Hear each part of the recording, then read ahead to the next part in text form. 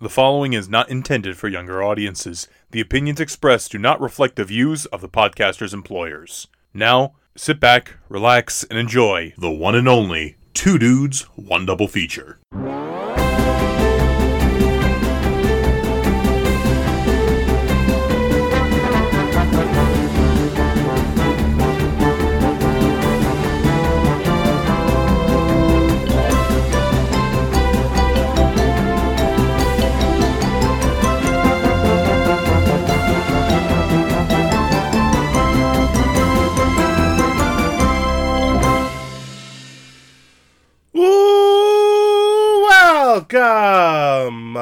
Welcome everyone to Two Dudes, One Double Feature, the show in which two dudes talk two films, and that is about it.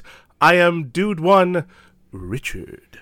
And I'm Dude 2, Joe. And we have an exciting episode for you guys today.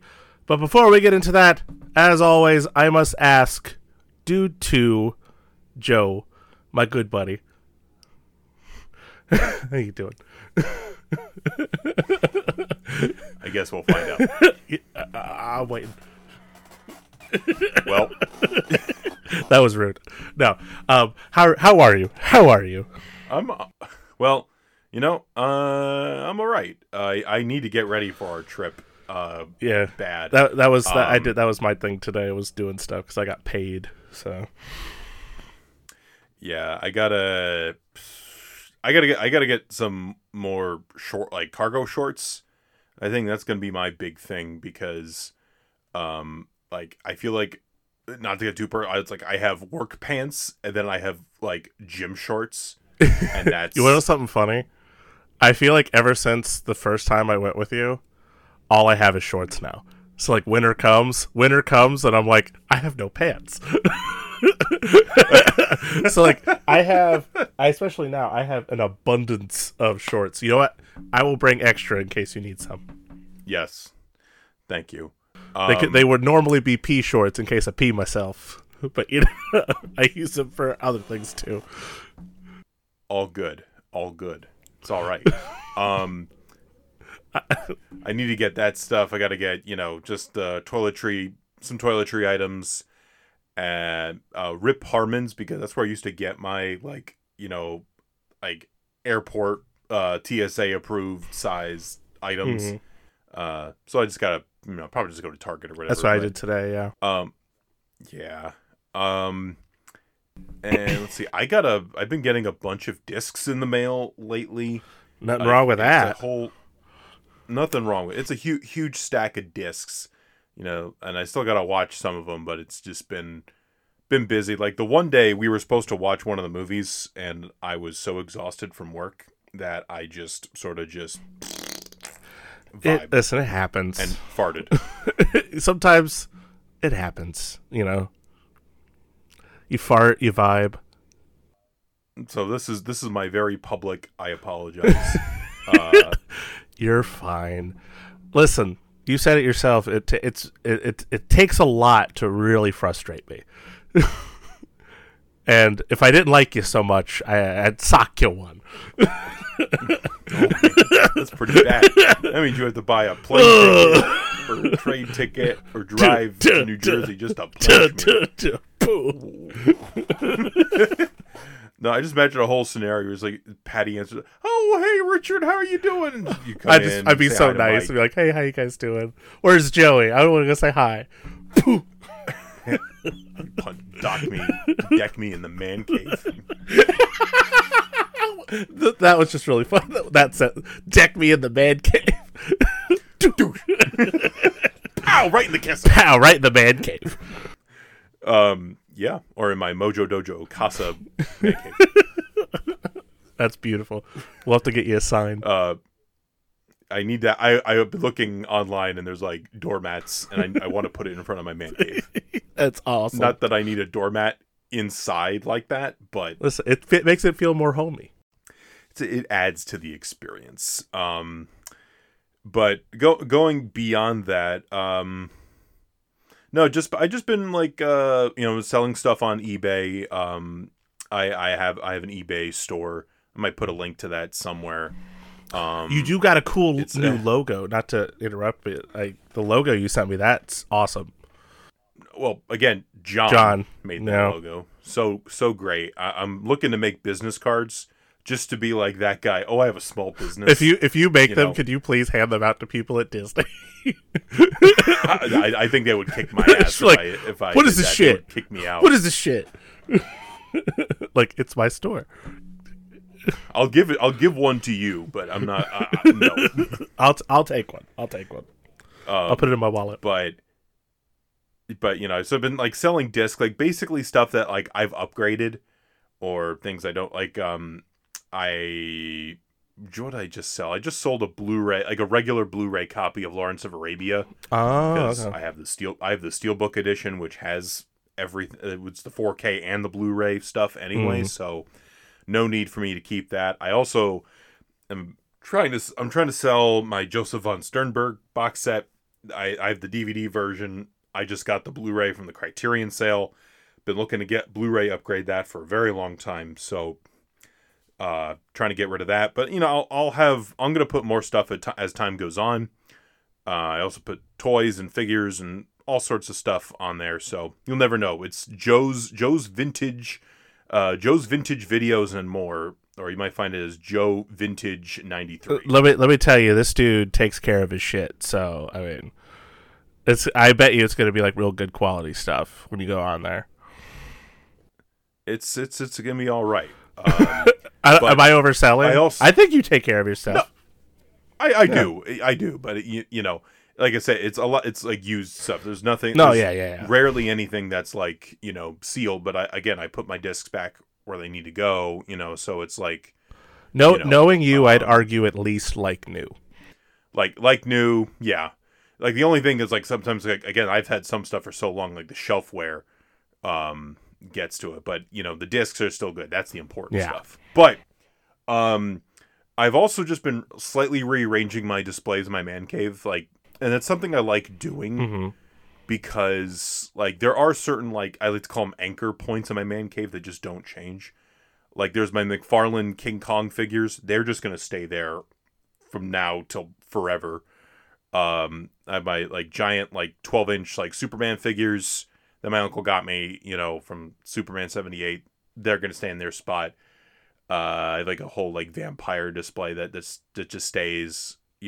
It's like certain things, but like I moved some stuff around, so like, and I've been getting the NECA Universal monster figures. Oh yeah. So and they've looked, dude. Let me tell you, these things are so beautiful. These figures. I've been a fan of NECA for a long time, but I've been really loving these figures. I get the color ones, which is a bone of contention with Feehan because he gets the black and white ones. He's like, "Oh, you see him in black and white." I'm like, "Yeah, but it's like, listen, they're cool. Listen, cool. It's the toy. Come on, color's cool, man." Listen, and they have different. What's cool is they have different accessories, so it's like you can't like Dracula. Black and white Dracula. I think has like a top hat, and there's like a whole separate set for Dracula too. Like you can get like an accessory set. Same thing with Frankenstein's monster and the Mummy. I like that. They also have accessories. But who do I have? I have the Bride of Frankenstein, the Phantom of the Opera, the Wolfman, Frankenstein's monster, Dracula, the Mummy, the Karloff Mummy, to be specific, and the Invisible Man. And they all look fantastic. But it was also cool is because I also made it like a spooky display. So Richard gave me a Madame Leota popcorn bucket. Yep. He was able to secure it for me. So that's a nice display piece up there. And it's chilling out with my little tiki Hatbox Ghost ornament. Did you see their release? Is that the same one that they're re-releasing? Are they re-releasing it or? Well, mine's a little different because mine, like, the head is like the face is not there. It's in the bot. It's in the hat. It's in the hat box. Plus, mine's like brown. I think this one's like a different, it's like purplish blue, maybe or something. Yeah, they do that with a bunch of them. It's kind of it's interesting with a bunch of some of the tiki stuff that they sell, but. That's still cool though. The one you got. Yeah. Like I said, I found it randomly at a local Disney. I didn't even find it in like Florida or California. It was just at a random Disney store that I was at. You know, but that's really about it on my end of things. How are you doing? You know, I'm all right, I guess. You know, I'm just enjoying myself, getting ready for our trip, which by the time this comes out, will have already happened. So we're like well into release stuff because it's the beginning of August for us. It's the 3rd today. The 3rd, yeah. Tomorrow's gonna be the 4th.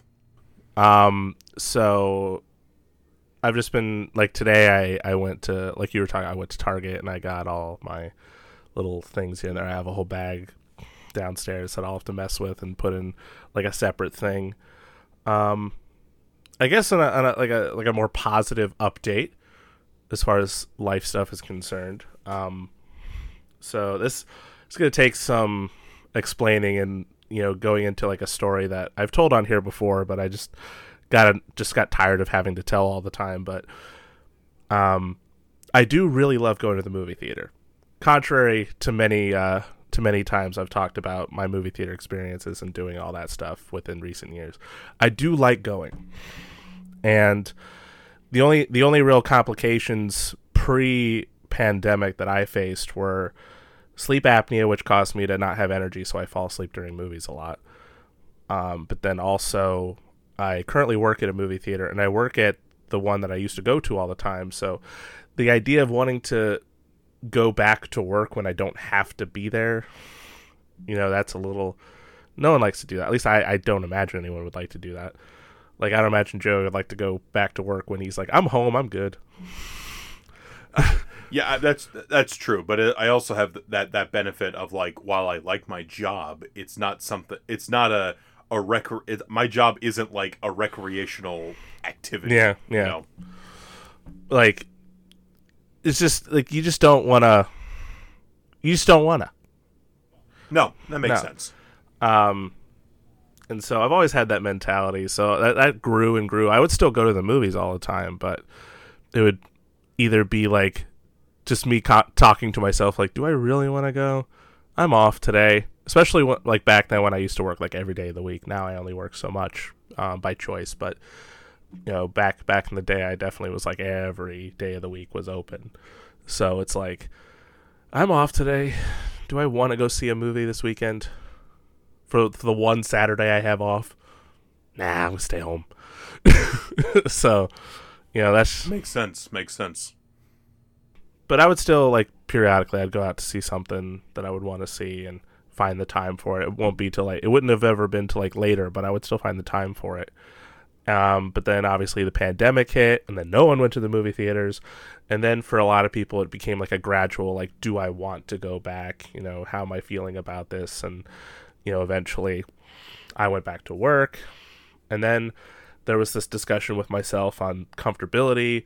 I was never really like massively agoraphobic beforehand, but then it kind of became a big thing. But I always hated germs. I always had anxiety. I've always dealt with that stuff. But that sort of became an issue more so in this time period. And so trying to find ways to see movies that I wanted to see, because they were starting to release things eventually. And so it became like, how do I find a way to go see a movie? How do I find a way to make myself comfortable in these situations? And so periodically I would find certain moments or find opportunities. I'd be like, okay, I can actually go watch something that I want to watch. Though, like, in comparison between Joey and I, like, Joey has thankfully, you know, he's been able to go to the movies almost every weekend, which is fantastic. And so how many movies have you seen in the last 3 years? Well, and the thing is, like, the summer I've been seeing a lot, but, like, there was a dry period in the early part of the year where I was definitely not seeing as many things as I wanted to. For personal things just happened, and it was like, yeah, you were going through some stuff, like in survival mode. Yeah. Unfortunately, not to derail that, but basically, like, looking at my list, I've seen like over 50 movies on the big screen. Yeah. Now that doesn't mean like new movies. That just means movies. Movies because I make a list on Letterboxd and you've done I this too, stole your list, yeah. Because like I treasure that experience going to the movies, and I want to remember every time that I go to the movies, especially now. You know, like especially now, because there was a period of time where we thought maybe we won't be able to do this again. So yeah, but you can. So in comparison, like for me, with all those factors coming into play, I had seen about 12 movies in theaters, which is is minuscule in comparison. But again, I have my excuse of, well, I work in a movie theater, so that's support in itself. Like I'm literally lifting things so that people can go to the movies. However, the last few weekends I've actually become more frequently going to the movies. So like we did an episode it was not our last episode, but the episode before our trip. Well, it's before we went on our trip. It's this week actually that so it's this week, August 4th will be when we do the Barbenheimer episode. So I saw Barbie and I saw Oppenheimer, and then I went with my sister to watch the new Haunted Mansion movie, which I honestly had a good time with that. It's flawed as hell. It's got a lot of weird product placement, but you know what? I don't really care. Like the cast was so fun, and it actually like felt like it was about something, whereas like the first one just kind of felt pointless, you know. And it felt more like it connected to Haunted Mansion related things, whereas the other one was more like loosely Haunted Mansion. But I also have like a weird affinity for like horror movies for kids, because it seems like such an odd subject. Like, wait, a horror movie for a child? Right. That's strange. It's like, kids like horror. I don't know what to tell you. It's the truth. And while it's not the scariest thing, I could definitely see it being like one of those movies that like a kid will watch like during like 31 Days of Halloween and be like, ooh, this is cool. And they did a good job with it, so I'm a big fan of it. It's not perfect, but I liked it, and my sister had a good time with it too, which I was happy about.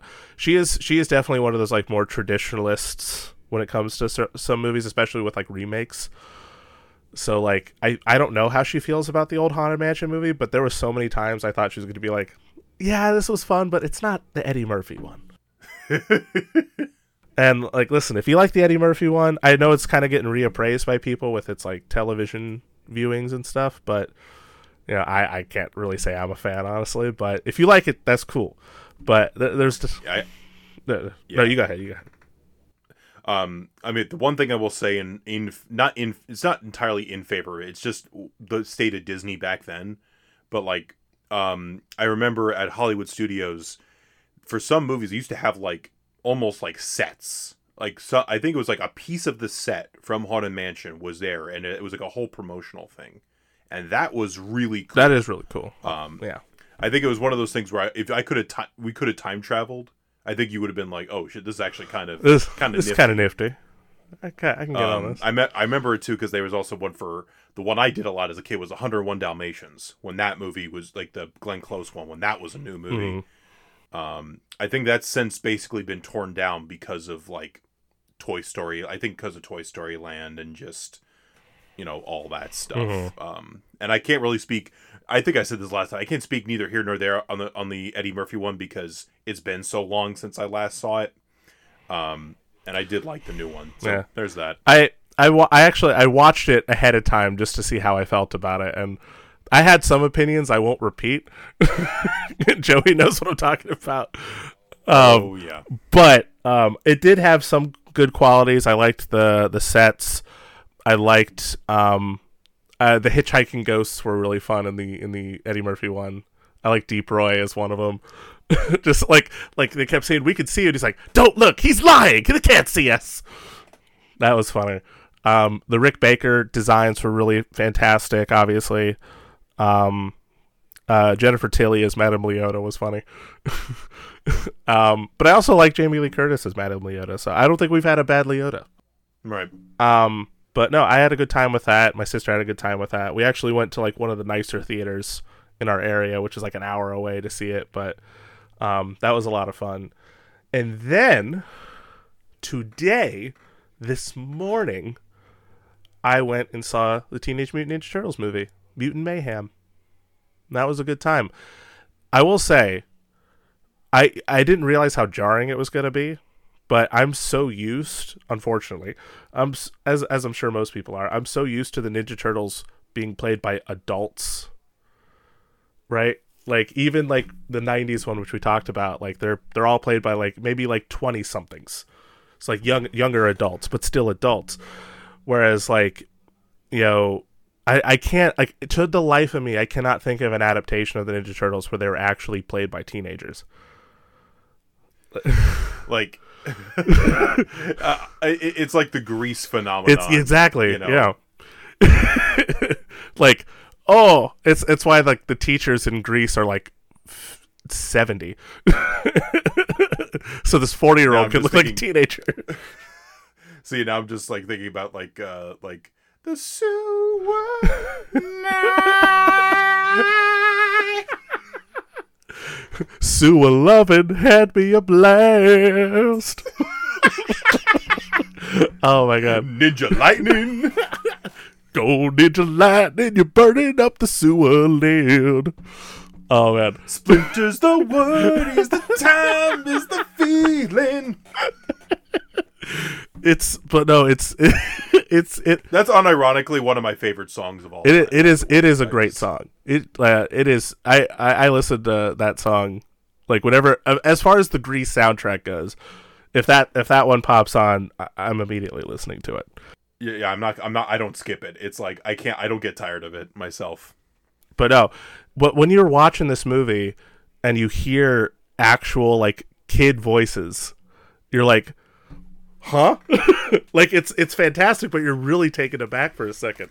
I didn't realize how like shocked I was going to be. And the way that they did it is that they had all the kid actors that voiced the Turtles in the same room together, and they just like talked to each other and like they read their dialogue, but then they would also like improvise because, you know, it's Seth Rogen joint, so typically, you know, there's a lot of that improvisation in his work. And so like there'd be times they'd say things like the director was saying this and like a behind the scenes, like they'd be saying words like Riz or whatever, which I just learned what that means. And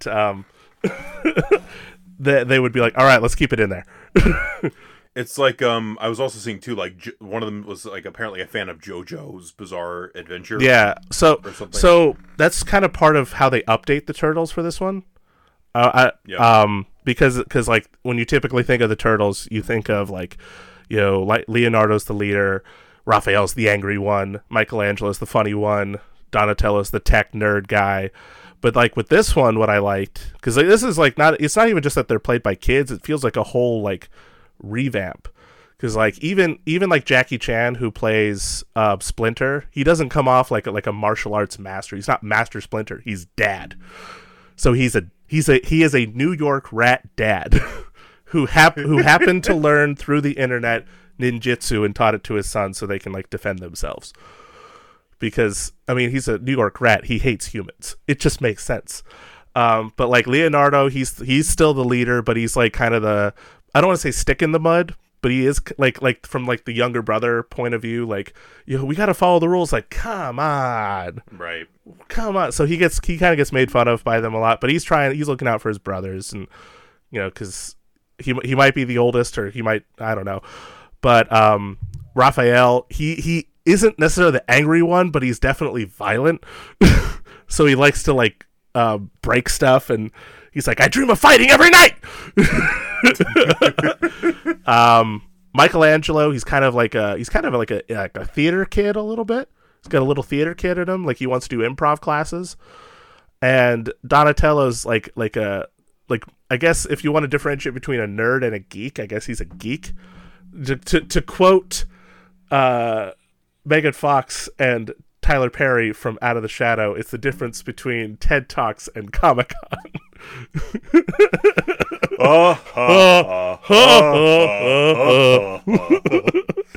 So he's definitely more Comic-Con this time. So he's a big anime fan. So like he talks about like Attack on Titan is like something that Donatello is a big fan of. Sure. So they revamp that, and we get to see some of the other mutant characters, Bebop, Rocksteady, show up in this one. We get to meet a bunch of other characters. What's funny is Paul Rudd's character, who's like a gecko, like Mondo Gecko, I think is his name. Mondo Gecko, yeah. He acts like how the Turtles would act in previous installments. So that's where it's kind of like, I'm used to this, but not with this character. Right. But no, like now, see. Go ahead. Yeah, go ahead. I mean, almost envision like, how do you do, fellow young people? Just Steve Buscemi, just like, hello, fellow young people. But no, it is like really crazy. You don't even think about it, but then like the moment they show up on screen, you're like, I never would have thought that would have been so crazy to see like because I'm so used to the artifice of teenager with previous Turtles, but then this one it's like we got like legitimate teenagers to play these characters. So now it feels like the whole title makes sense, like Teenage Mutant Ninja Turtles as opposed to just Mutant Ninja Turtles. Maybe teenagers. We don't know. They're acting like it. They claim to be, but we don't know. And there's a lot of fun moments. The animation is absolutely beautiful in it. It's definitely going to be one of those movies that I think grows on me the more I watch it. And I actually just pre-ordered the 4K because that's how they do it these days. I already got it pre-ordered.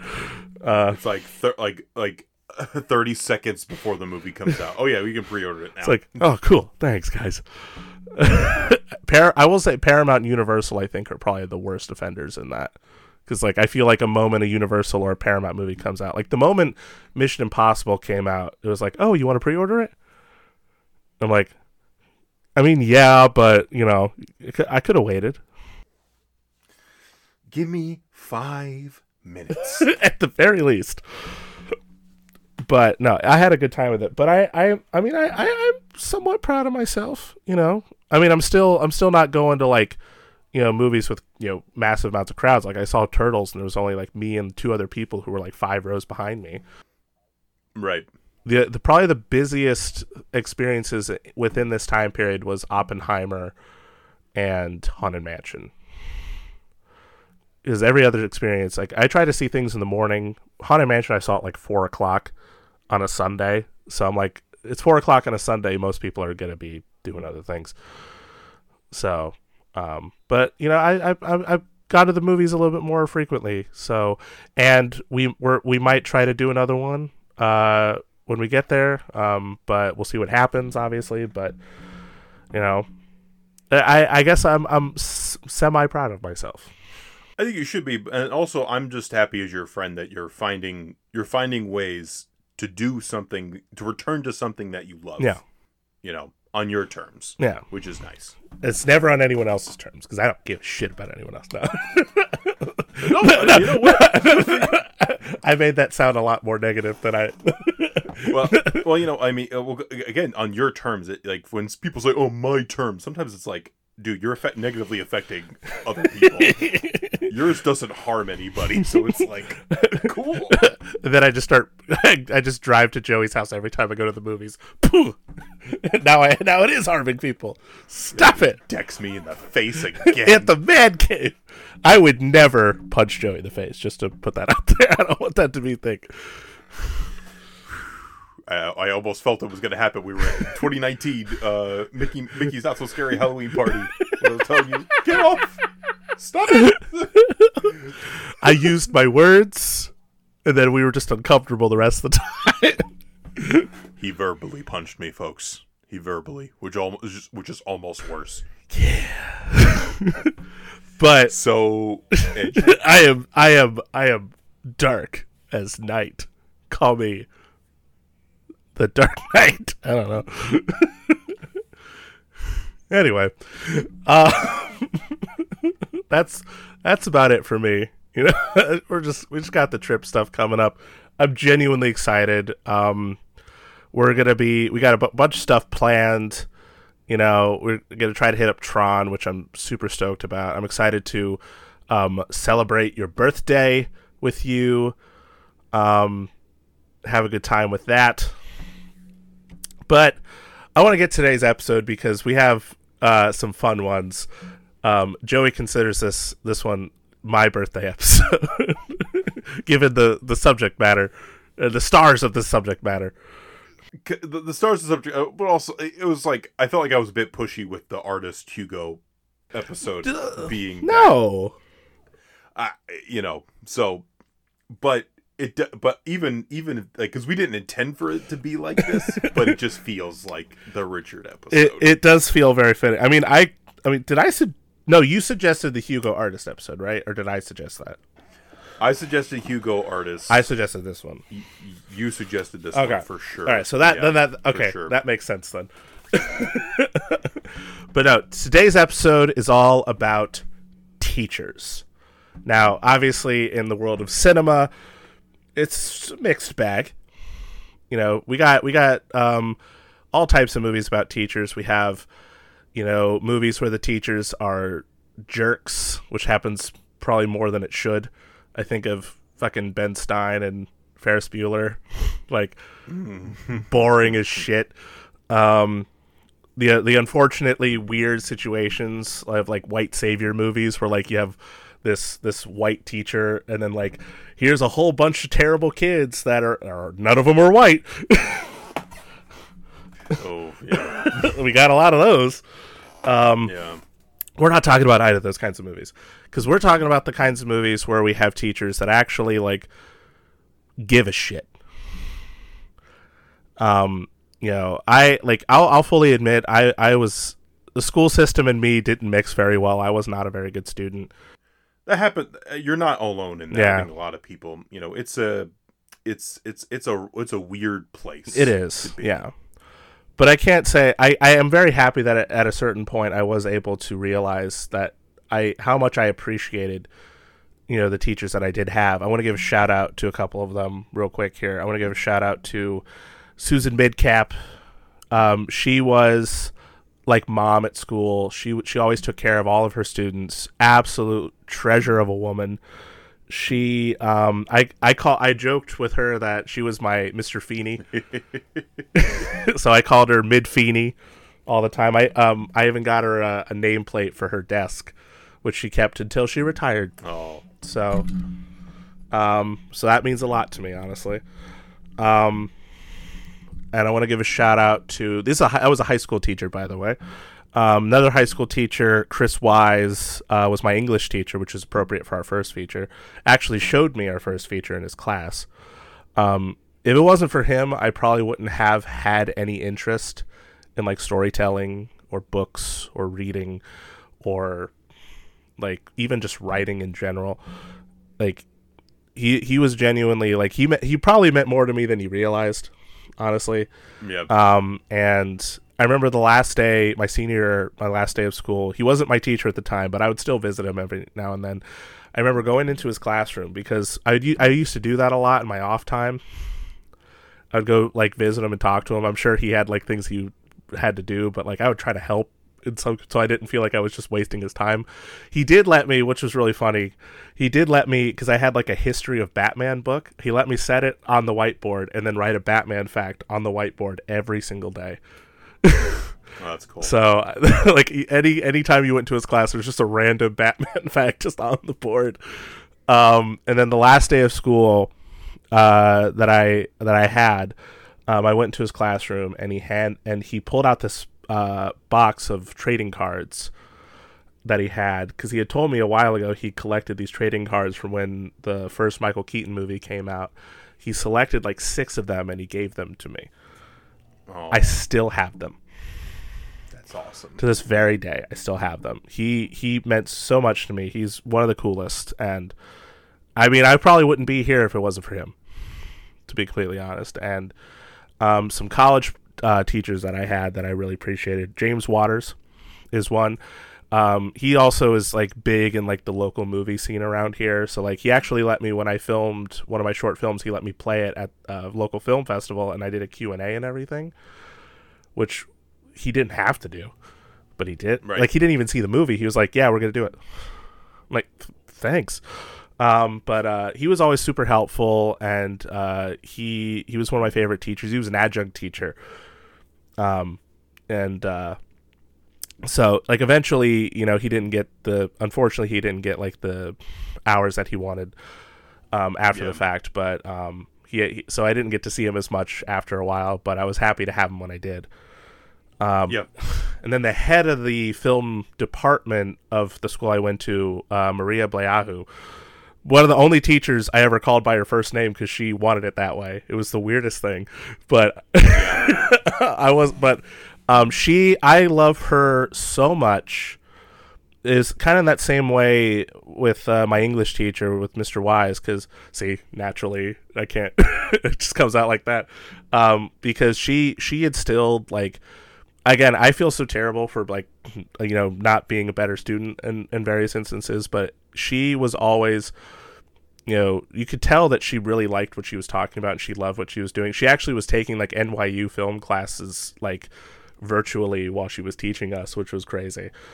But she was one of the best. I remember her, she ended up teaching like so many classes too, because just so much was going on at the time, and I felt terrible, but I cherished every moment because, again, she was one of the best teachers, and she made me actually, like, I wouldn't be sitting doing a podcast like this, like a film. This is basically like my film theory class, which was right. I loved doing because I just liked watching movies and talking about them afterwards. And nothing ever really felt like the wrong answer, There was one time which was kind of weird. We were helping her, like me and some classmates of mine and her, we were filming some stuff for the school, and we had an idea where I was going to dress up like a psychic and play a psychic. And so, like, she brought a bunch of her clothes from home, and I'm like, I've never worn one of my teacher's clothes. So this is strange, but I'll try my best with this job. And I will say I looked fantastic. I looked very good. Sure. The set decoration was fantastic. And they just let me yammer on. Like, there was no script. I was just going, yes, I see there is a cafeteria. and there's like an orca in this cafeteria. I don't know why. But no, there's a whole bunch of teachers that I appreciate, but those ones specifically I've always held high in regard, and for all they've done for me. And so genuinely, teachers are so important and can be so impactful. And I probably could have saved this for later, but I really wanted to give them a shout out now before we really got into the discussion. Sure. Yeah. So no, absolutely. But that's what this episode is. This episode is really an appreciation for educators and what they can do and how important they are. And I feel like, especially this first one, I feel like really represents that. Like, someone that genuinely gives a shit, someone that wants nothing but the best for their students. Long-winded, but we're finally here. Joe, Jenny, Dan, what is our first feature today? The sigh. It is. I love it. It is the Dead Poets Society. Beautiful. Beautiful. I don't want to make a joke out of the title. I normally do. I just feel wrong. I would have been like, really? Like the next movie I probably will. That one's more okay. Yeah. That one's more okay. I do agree with you. This movie feels like the genuine like the ideal teacher that you would want. Mm-hmm. Because obviously Robin Williams, great Robin Williams, in this, and it was John Keating's the character's name. I think so. I just remember his name is Mr. Keating, but I do believe his first name is John. Yeah. But which I also found interesting. I was reading that this is inspired by an actual teacher. Oh, that's good. The screenwriter for this, it was based on some of his experiences, and so Robin Williams' character is somewhat inspired by that person. But it's really is a love, sort of in ways a love letter to the teachers that they might take something that you might not find interesting at first, but make it something you become obsessed with. Like, absolutely extraordinary. Like you look at it and you're like, I never saw it this way. Like, and it's one of those things too where I feel like you do have when you're when you're teaching something, like much like when you're doing a podcast or anything like that. I think you got to be excited about it on some level. Yeah, I agree. Because like you can, like, if you're like not liking what you're doing, people can tell. And I hope that comes through when we, Richard and I record. I think it does. We really enjoy this. Mm-hmm. And when you have a teacher who really likes what they're talking, I'm going to give a quick shout out to my professor, Ferg. That was what he wanted everybody to call him. He's a doctor, and it's just no Dr. Ferg, just Ferg. Just Ferg. I like it. So it was funny because we had to take I took for radio, like when I went to college. Mm-hmm. So we had like a whole like resume building class, like or interview building class, and like we had to do a mock interview. So like calling him by his first name was very weird. But it was like what you had, or like it's like this email, hey, But I took like a hip hop class. And that was really cool. Nice. And he was, he was really into that. And I took he had a Christopher Nolan class.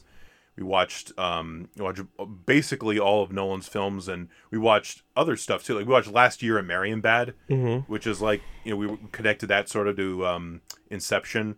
We watched both versions of Insomnia, so I, expanded my horizons quite a bit. He's a great guy, but like, it's again somebody who. They love what they do. Yeah. And they want they want to show other people their love, and they want people, to like at least say, hey, oh, that's kind of neat. And they might go about it in ways that are maybe not in line with certain standards. And that's sort of one of the main crux of this movie, is that this school that they're at, they have a very specific curriculum and standard. Like on the first day they have their book and they read this and I'm like, oh my god, this like it made me think of like CinemaSins or like other people or like tweets that I've seen where it's like effects and design 7.5, this thing 8.3, and it's like, it's, oh my god, it broke down because like first off, to illustrate, this was like a boys prep school. Yeah, preparatory boys school. I do believe it was like high school level kids. And they're in this first class with Mr. Keating, who's their English teacher, and they're learning about poetry. And as Joey was saying, like they're reading Pritchard, I think is the guy's name that wrote this. Yeah. I don't know if this is real or not, but I'm sure it's just for the movie, but this dude named Pritchard, who literally broke down how to make a good poem in mathematical terms, like with a fucking graph. And it's like, does this guy have a soul? Like, did this guy have any sort of like feeling? Was this AI? This was AI before AI. This was AI. Pritchard was AI before AI. And then he's just like, what, tear that out. They told everybody to tear it out. And then the one kid, Cameron, who's like the rule follower, is like, what? What? Yeah, rip it out. Just the whole thing. But in addition, and so obviously there's issues with administration sometimes, and that comes up. You gotta give a shout out to Norman Lloyd, the late great Norman Lloyd, who we called him Emperor Palpatine, Palpatine's nephew. He felt like he was related to Palpatine somehow. He runs the school, and dude's a freaking legend though. Swear to God, and he's always just like, I hear you're doing some unconventional things, in this class, but in addition to that, there's of course students. Obviously, spoiler alert, there are students. What? I know. You just said that out loud. Yeah, Richard has seen this movie more than once in this shot. Ethan Hawke is in this. What? Ethan Hawke's in this too? And then a guy from The Good Wife is in this. Isn't he also in House? Or is it a different guy? I know, I'm gonna look. like the kid that plays Neil, the actor kid. I think he's on House. You're probably Am I- you might be right. Am I right? And he's on a doctor show. I think it's. He was on House. Yes, that's right. He was Robert Sean Leonard. I've never watched House in my life, but I knew that. I knew people who were really into House, and then who was, and then Josh Charles was on The Good Wife. That's where I remember him from. Which character was he? He's Knox. Oh, Overstreet. Oh, he has an interesting arc. He is an interesting, and then of course we said Ethan Hawke's in this. He plays what's his character's name? Anderson, Todd Anderson. Todd, yeah. And everybody has their own unique struggles and all that. Like with Todd, he's very shy. He's very shy and neglected. Yes. And then sorry, shit. And then I remember Neil with it. yeah, Neil.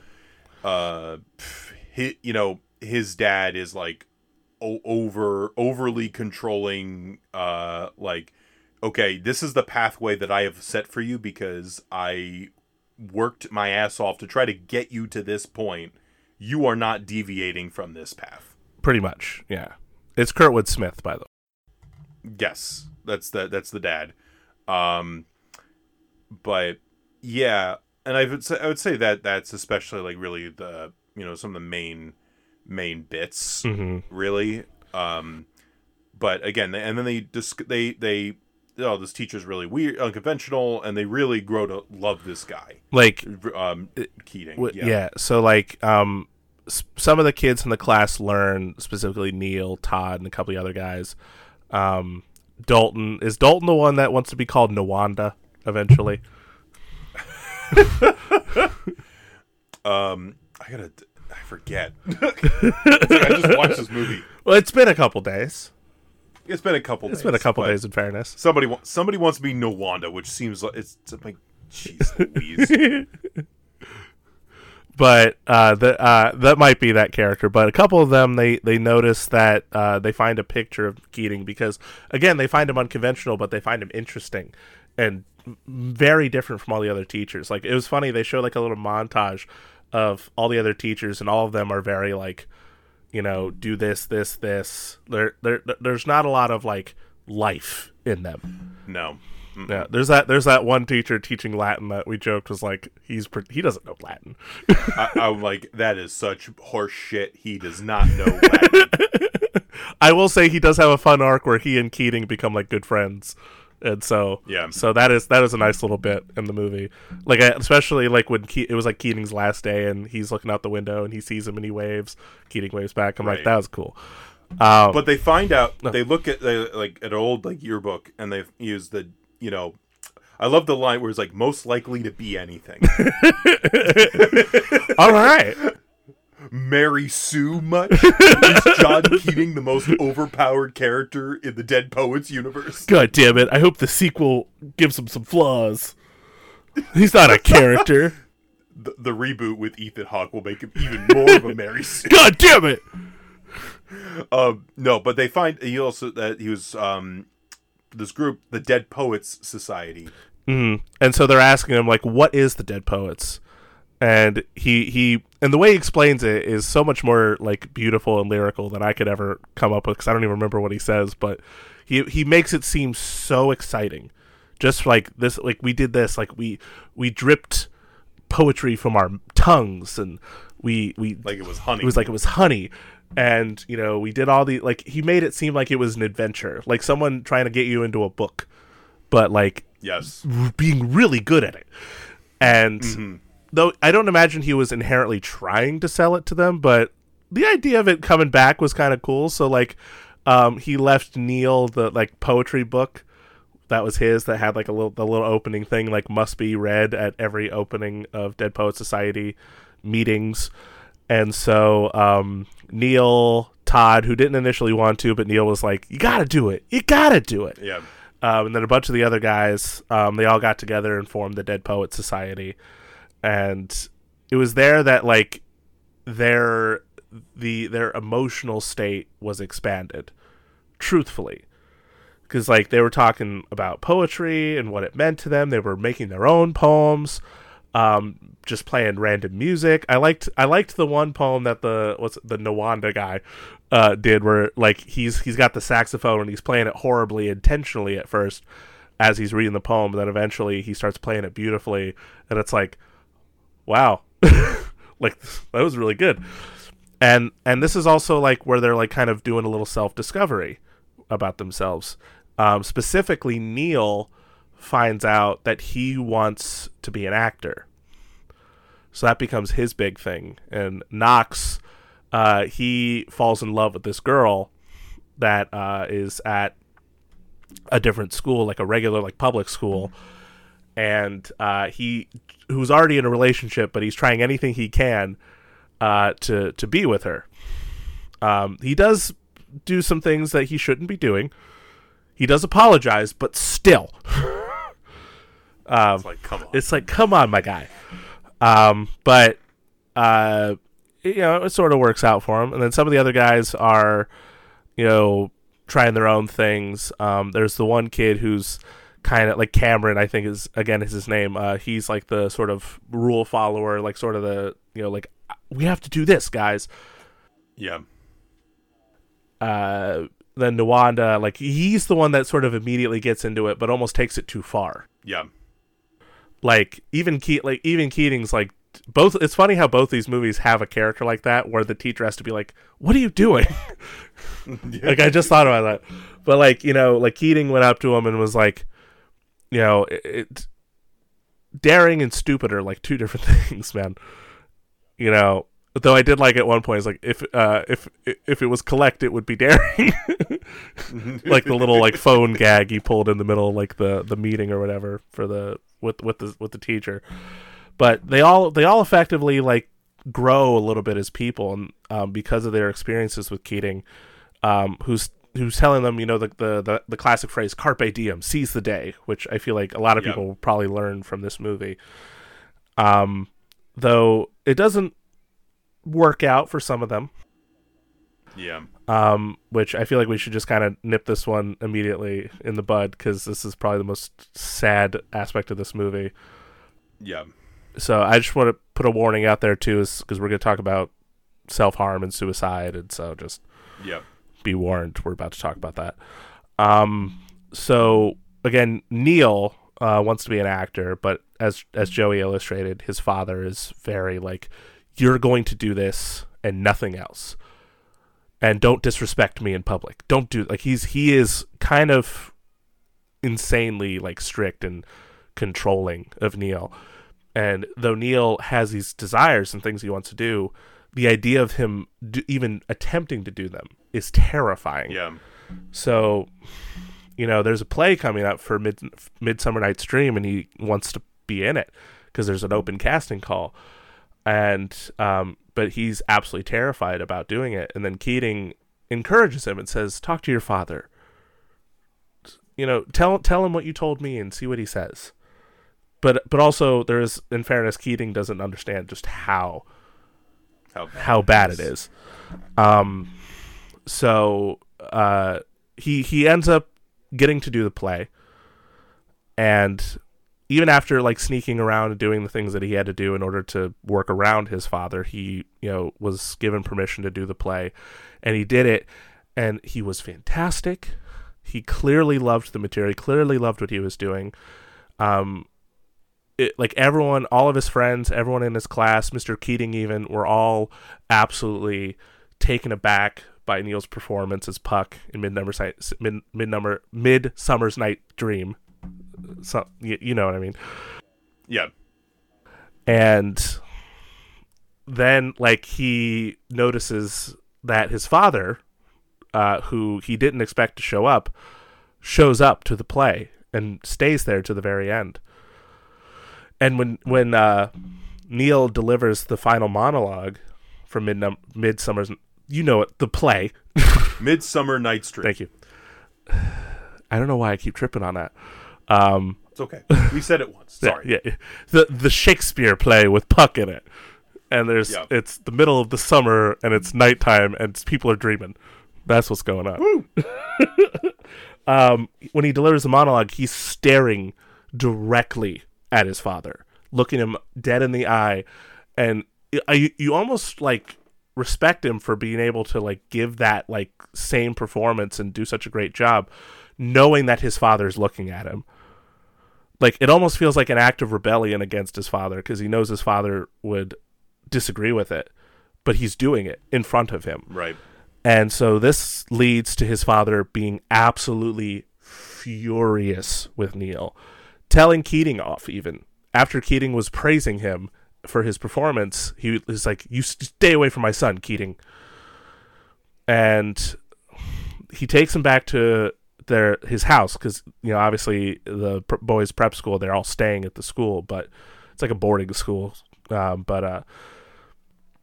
They go back to Neil's house, like his actual house, and his father's basically like, "We're pulling you from the school and we're sending you to military school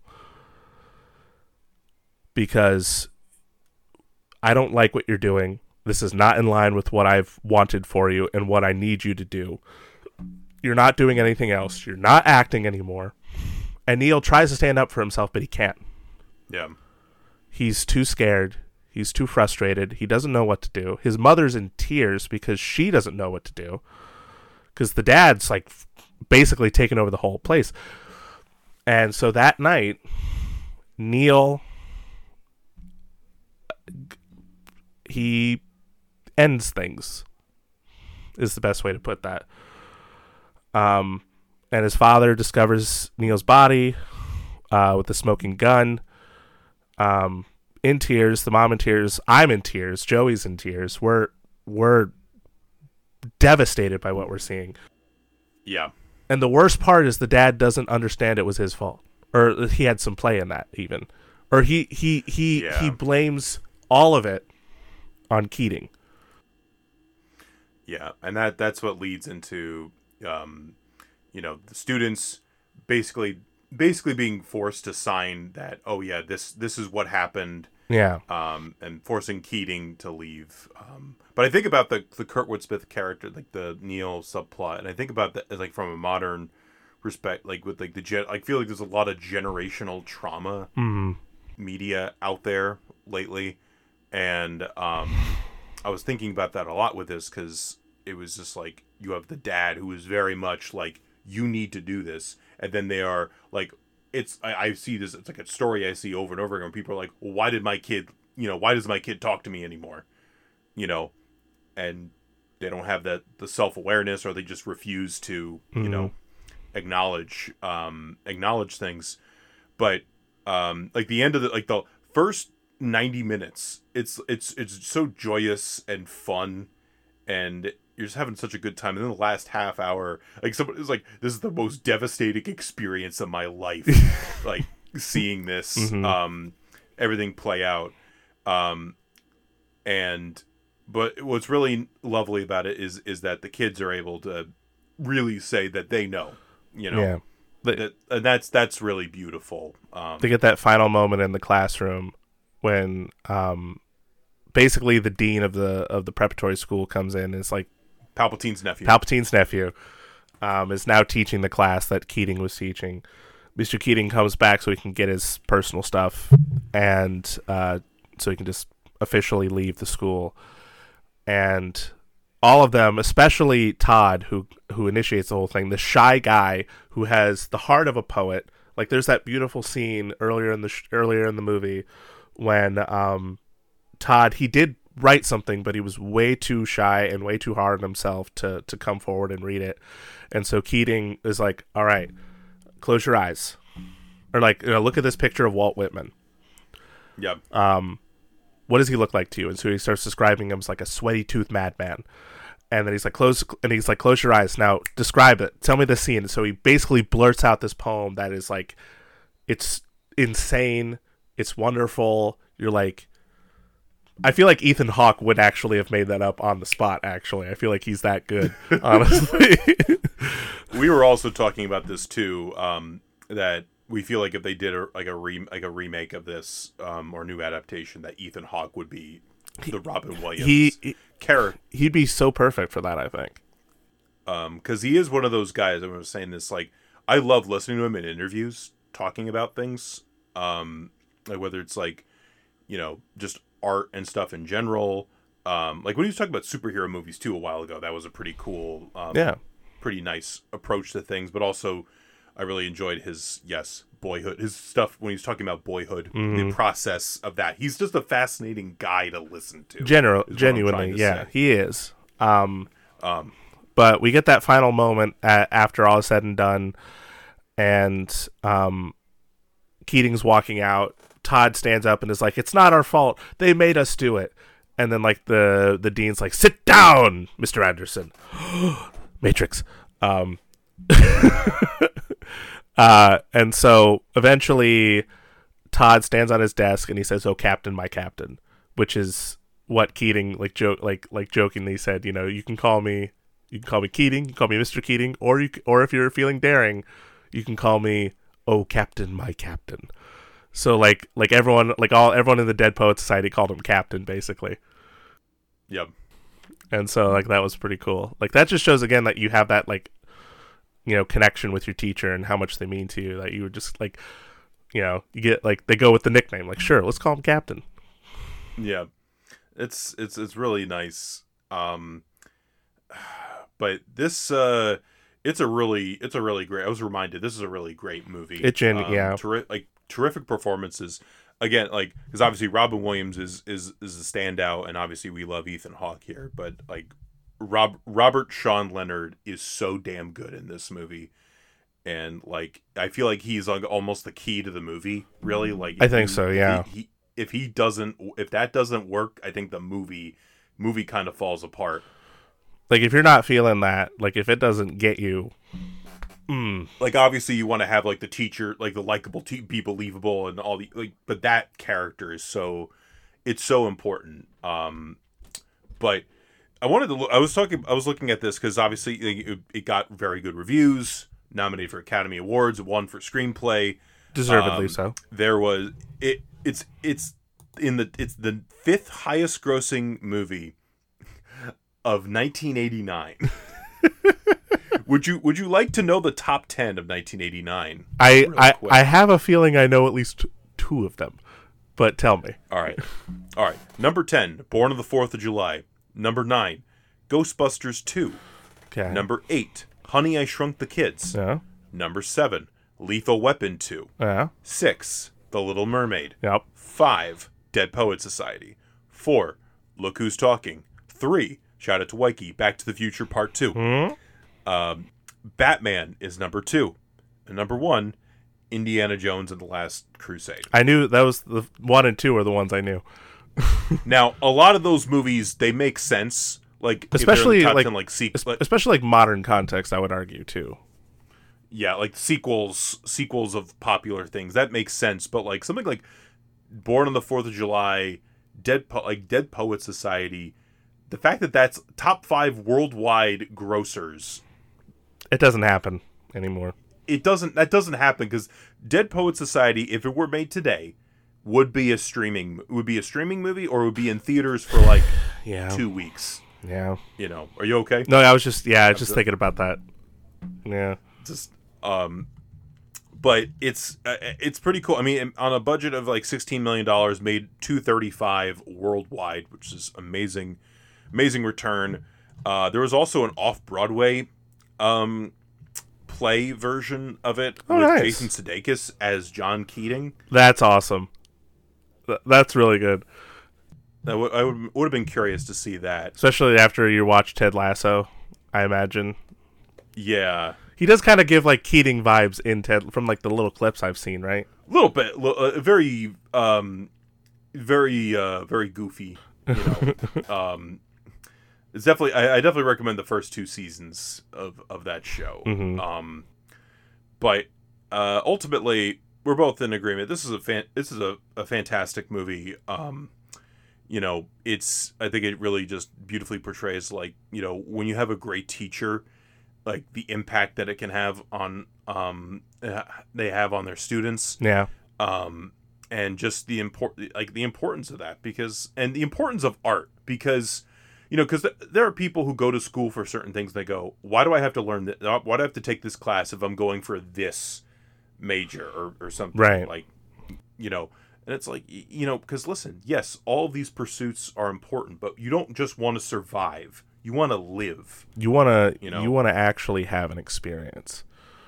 Like I loved when Keating said, "We don't read and write poetry because it's cute. We read and we write poetry because we're members of the human race." Yeah. Yeah. And I thought that alone, I think, perfectly describes, why, like, even a subject you don't think is important is important. And fun fact, I remember in that English class where I watched this movie, we were talking about, because we learned about, like, Whitman, we learned about Thoreau and Jack Kerouac and all kinds of different people, and I wrote poetry when I was a youngin', and I have in my hand, oh yes, my old poetry book. So if you'll indulge me for this half, I'll read you a poem from my poetry book. Let's see. You know what? This is relevant to our next movie, so I'll read this one. All right. It's not titled, but that's okay. I know what it is. Untitled poem. All right, here we go. Roar, loud roar, the noise from the crowd, shaking stage, man-made earthquake. Next up, freak like me. The next band up, 5 members: Ace, Duke, Sloan, Frank, Jared, aspiring musicians. All confident for power, the power of rock. All confident -1, Duke, the beat master, the little drummer boy, paranoid. Fear of embarrassment. He feels loss of the beat. A beat that lives in his fingertips, shouting paranoia, but through teamwork, confidence, the killer of paranoia. 5 minutes until the magic, the power, the excitement, rock and roll. For this band, music is religion. Nothing else matters, mainly now, as the newest lords of rock, exit backstage. Noise. A small noise. Blocked by the human quake. Radio. Hold on. Sorry, I just want to make sure. Okay, I just want to make sure I can see my noise levels. Radio. Sound from the radio. Alert! Alert! Alert! Tornado warning. Band ignores. Too psyched, too pumped. Pumping rock through their veins. Hearts shaped like notes. Human quake continues. Rockers rock. The crowd warped into a world, this band's world. Out of nowhere, the quake rises. The quake rises. Not by man, Mother Nature. The club roof ripped away, winds gusting, walls cracking. Regardless, rockers rock. One by one, crowd flies. In parentheses, literally. Tornado devours, rockers rock. Tornado destroys, rockers rock. Flying shards, rockers. Storm lasts 2 hours max. First gig, same time. Last gig, same place. R.I.P. They died rocking. From rock peasants to rock lords to rock gods. And that's it. I wrote that when I was 17. Oh, you wrote that when you were 17? Oh, no. Ew. What? Gross. No. What? I take back all of my applause and my genuine reaction. God damn you. But no, I wrote that. Thank you. I liked doing it. You know, I don't know how good I was, but I actually remember at a local coffee shop they did, which I don't think is there anymore. Now that I'm thinking about it, I'm old. We used to do poetry readings at this coffee shop, and I read that at the poetry reading, and I remember people going, ugh. Like, it was one of the first times people were reacting to something I wrote or some sort of art that I made. It felt good. Right. Like, I remember, like, my teacher came up to me, who's also, like, it was, like, in a rock band. Like, he came up to me and he was like, you have no idea how often that's happened. Or, like, something similar to that. But yeah, so, there you go. Little poetry from Dude One. I have nothing to offer in that department. But I will say, we're going to take a brief intermission. When we come back, we're gonna go on a field trip with educational value. Is it with a temp? A sub. Oh, dude, a sub. I'm sorry. I didn't mean it. A sub, man. A sub. There is a difference. He almost has his teacher's cert. Okay, it's very important. Stay tuned.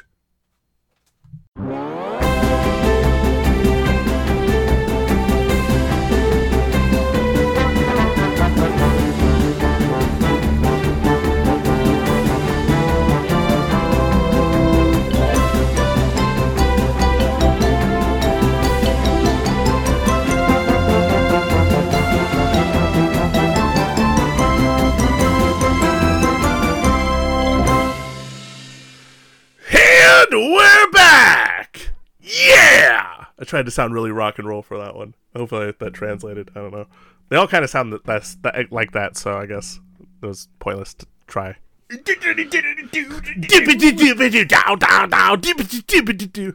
we do like a rock version of our theme song.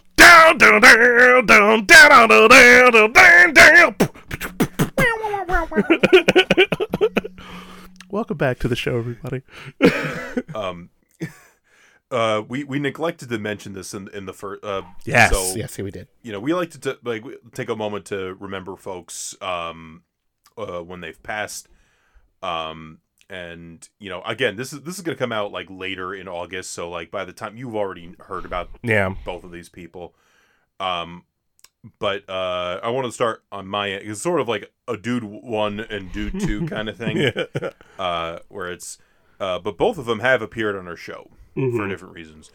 One I want to mention is the late Carl Davis. He passed away. Carl Davis was a music composer. I know he's done actual like major movies like there's that Meryl Streep movie, The French Lieutenant's Wife. Okay. I think he did the score for that. But most importantly, especially if you're a silent film fan, you know him because he's done so many scores, and a lot of the time with like restorations done by Kevin Brownlow and the late David Gill. And he's one of those people who's like, if you're a silent film fan, he is one of your heroes, and he certainly is one of mine. And he's appeared on our show because he did the score for the version of the Lon Chaney fandom that I showed Richard and Allison when we did that episode. Oh. So that score, and I love that score so much. I bought the out of print CD. I have it. I have his re-recording of the Chaplin City Lights score on CD. I have his score for Napoleon, which is fucking legendary. Really great. And also too, it was a great series called Hollywood, and it's about like the silent era. His theme music for Hollywood, when I was like using copyrighted stuff for my YouTube channel, that was like my Silent Film Saturday intro. And if I ever do a Silent Film Saturday reboot, I would want something inspired by Carl Davis. His work is incredible. I was watching Safety Last recently, and his work on Safety Last is incredible. I think he has an interview on the Safety Last Criterion Blu-ray where he talks about like scoring silent films. Mm-hmm. And he actually followed his website followed me on Twitter. I remember I was like, oh my god, he followed me, and I'm such an admirer of his work, and thoughts and prayers out to his family and friends. And the other guy we're going to talk about, we actually recently talked about probably the movie most people know him for on our show for our anniversary episode, our 3-year anniversary episode. And it was a movie that Joey really discovered his friend. It's true. So now he knows Gifford really well. Hold on. I didn't watch Stand By Me. What the fuck are you talking about? Are you saying Gifford would come up to you and say, "Hey, Joe, want to see a dead body?" I wouldn't be surprised. I love you, Gifford. Yes, but no, it was about me, really. And that actor is Paul Reubens. You may have heard of him, but you probably know him most as Pee Wee Herman. He was Pee Wee Herman for so many people, but there's also this other branch of him in his performances where he was a character actor, and he played in so many different movies, and he was always a highlight in each of those films. I'm a Batman fan, so I think about how he plays the Penguin's dad, Mr. Cobblepot, I guess. I don't know his first name is, but Mr. Pee Wee Cobblepot. But which was funny too, because he ended up playing the Penguin's dad again in the Gotham show, which was really funny. It's like a nice callback to that role. But he actually got a little bit more to do, as opposed to just standing there and being upset that his kid was the Penguin. And he's been I remember, there's a movie called Mystery Men that I love so much and I want to get on the show. And he plays probably the best character in the whole thing. I don't want to talk too much about it because I want to save that for when we do that for the show. But he's so funny in that. And then it has to be mentioned too. He has his controversies that he dealt with in his life. Look it up. You look it up yourself. I'm not going to get into it, but. I will say, as a performer, he gave so much, and obviously the Pee Wee character, Pee Wee Herman's legendary. It's so funny. Even in when he came back as the character for revival performances, and he did a new Broadway show. I showed Joey a clip of some things that he did that was so funny, like the deep fat fryer bit for snack time, making onion rings. Or the little skit on Saturday Night Live with Andy Samberg where he hits Anderson Cooper and a cop the exact same way. Oh, Anderson, here's a headline. Poof. Yeah. But also for Joey, he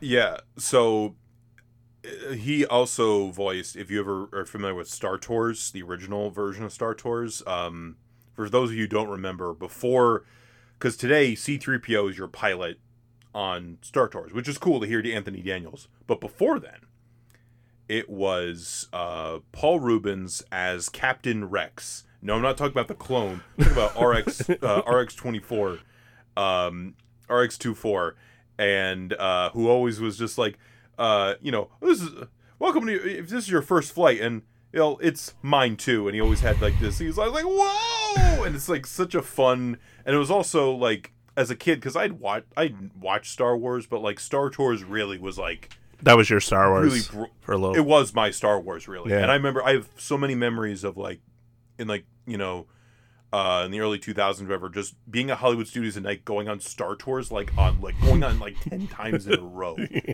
Because I could go on rides by myself. My mom didn't want to go. I had nothing to do with it, which is understandable because it's a motion simulator. Oh, yeah.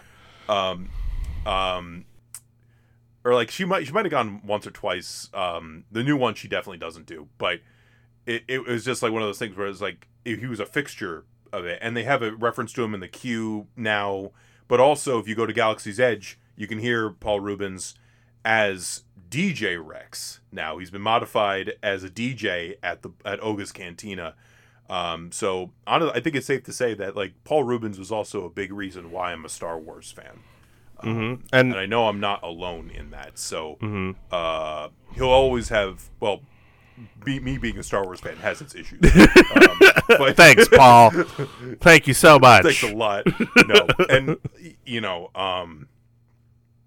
but he'll be missed, and he's such a unique performer. Such unique performer, and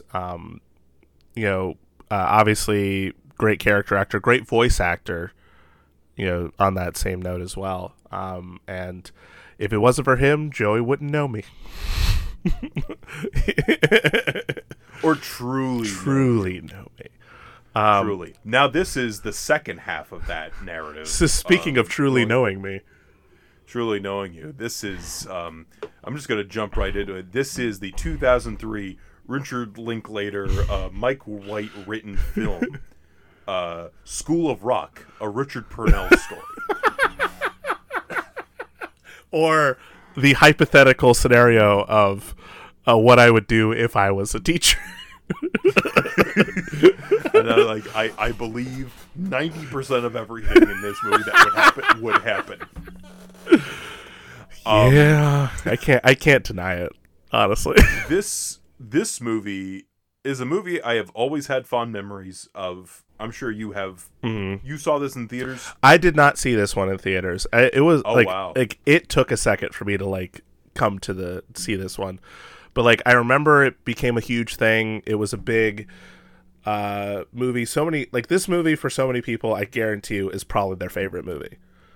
I'm sure that's true. Letterboxd came out with a list of movies that are not necessarily the highest, but there's a lot of high rated movies, but movies that people put as in their top 4 favorites. And School of Rock, I'm sure if you just ask a bunch of random people, I'm sure that would come up a bunch of times. Without question. Oddly enough, yeah. I think for me, what led me to watch the movie was when I became a fan of Jack Black as a musician.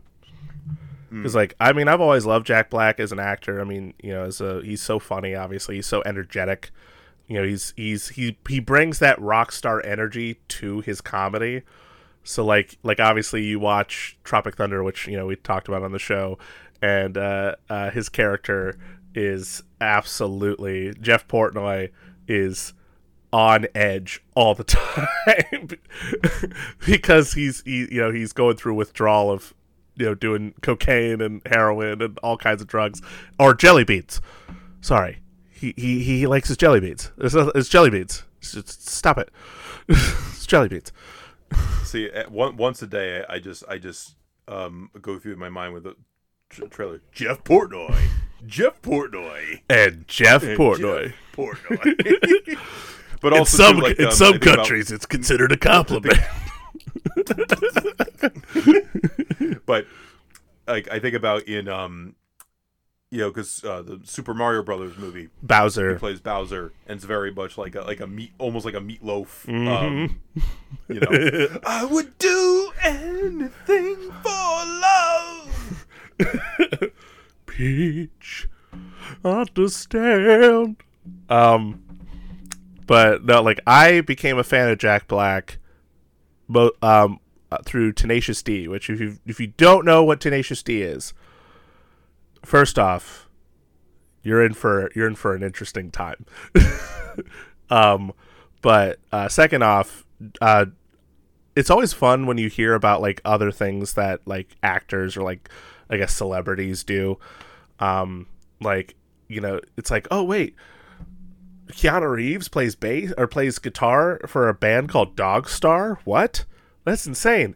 But for Jack Black, funny enough, I think he was a musician first before he was the actor, and so he and Kyle Gass made Tenacious D, but their whole shtick is that they play genuinely well produced metal music, with the sort of key instrument being an acoustic guitar that they both play, but also it's the songs that they sing are like very silly, and sometimes a little, and almost all the times very R-rated, but they like it's and it's similar to like when I mentioned earlier with Haunted Mansion that I like horror movies made for a younger audience.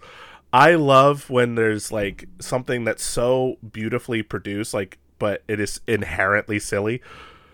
So like when I think of Tenacious D, it's like the music itself is outstanding. Like if you just listen to the music without hearing the lyrics, you think you're just hearing this amazing piece of metal music. But then you hear the lyrics and it, for some people it might be like, what? Yeah. What is this? But then like for everybody else, it's like, for me at least, it's like, this makes it infinitely better. Yes. So like, fun fact, the Daniels, Oscar winners, for Everything Ever All at Once, directed a music video for Tenacious D, Rise of the Phoenix. Check it out on YouTube. But I became a fan of him through that, and then that led me, I was like, well, now I gotta watch School of Rock. Because like, you look at a lot of the Jack Black films that are out there, and he's made a lot of great movies, but this one just inherently feels like it was made for him, which turns out Mike White wrote this part for Jack Black, so it makes sense. I want to give a little background. Like, I when I think of this movie, I think of Nickelodeon, because I feel like this played. I might be misremembered, but I feel like this played a lot on Nickelodeon. Which is kind of funny. Yeah. You know what's funny? I don't know if you're about to say this, but there's actually like a show on Nickelodeon that's an adaptation of the movie. But that's why I was trying to like. Because I remember seeing this on TV a lot, and I remember it being marketed it felt, at least from what I remember as a kid, it felt like it was marketed as a kids movie. Yeah. And I saw this. I was like 10 years old. Was 2003? I think this came out, but like 2003. I saw this in theaters. I really liked it as a kid, and I was like, hey, it's on Nickelodeon. I'll watch it. Hey, it's on Nickelodeon again. So like when I was watching it this time, this is the first time I'd seen it in quite a while. Like hearing some of the language in the movie was definitely like, oh boy. And I'm like, oh yeah, this is a PG-13 movie. Yeah. But and I also think about the Nickelodeon angle too, because again, we have Jack Black, of course, is a big name, but we have Miranda Cosgrove, iCarly, in iCarly herself, and she became a big Nickelodeon staple. And or for older audiences, Megan. Yes, yeah, we'll throw that one out there too.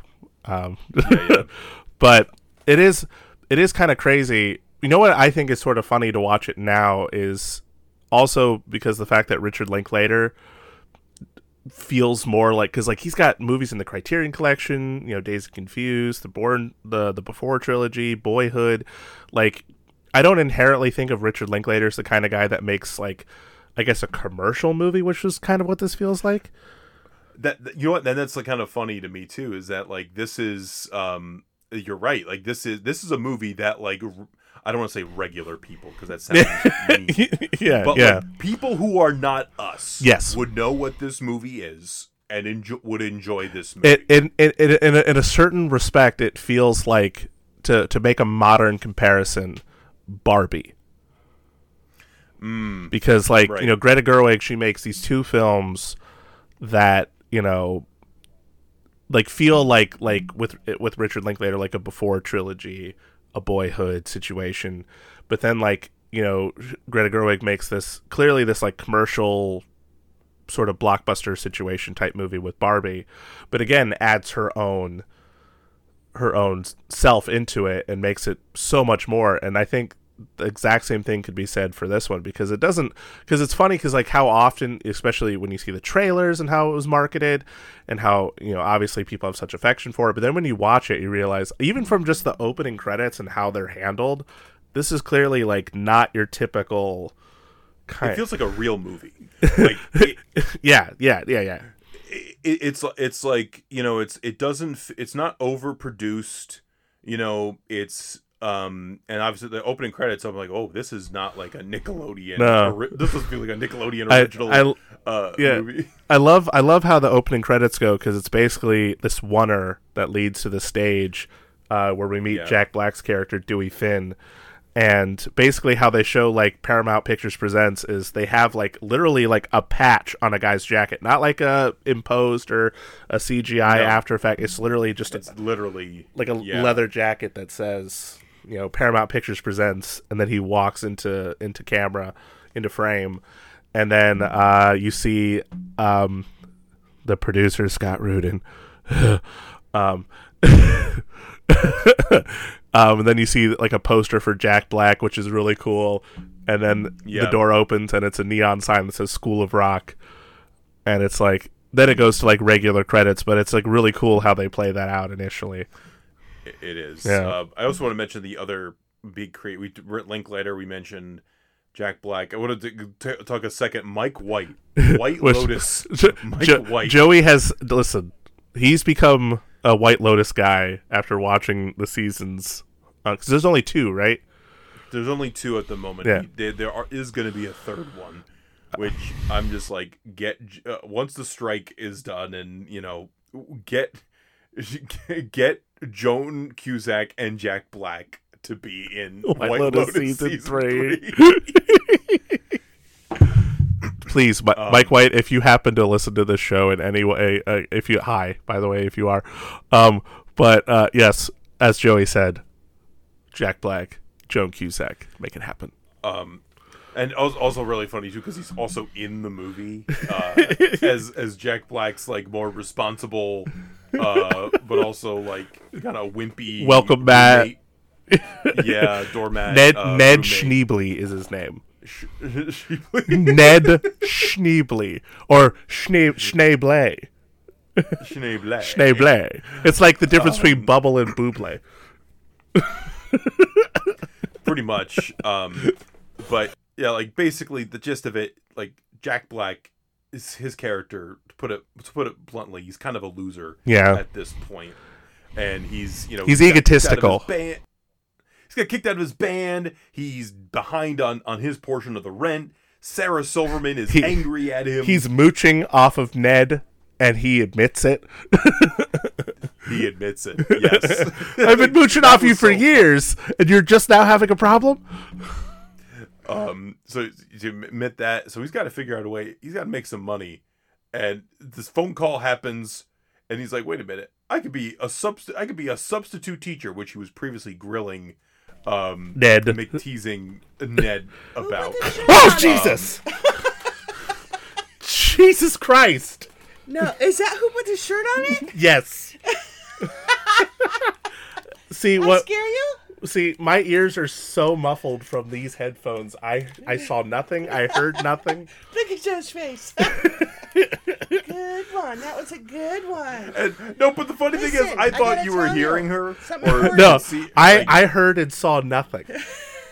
That is Listen, insane. the Browns called, and they want the both of you to get offline because the power's out at the stadium and they can't finish the game, and I think it's because you guys are on the internet. Well, you know what? I don't care. I scare you. I'm sorry. You're okay. I did. Who put a shirt on it? Who put a shirt on it? Bye. The button's on the right side. Is the button on the right side? No. Who buttoned it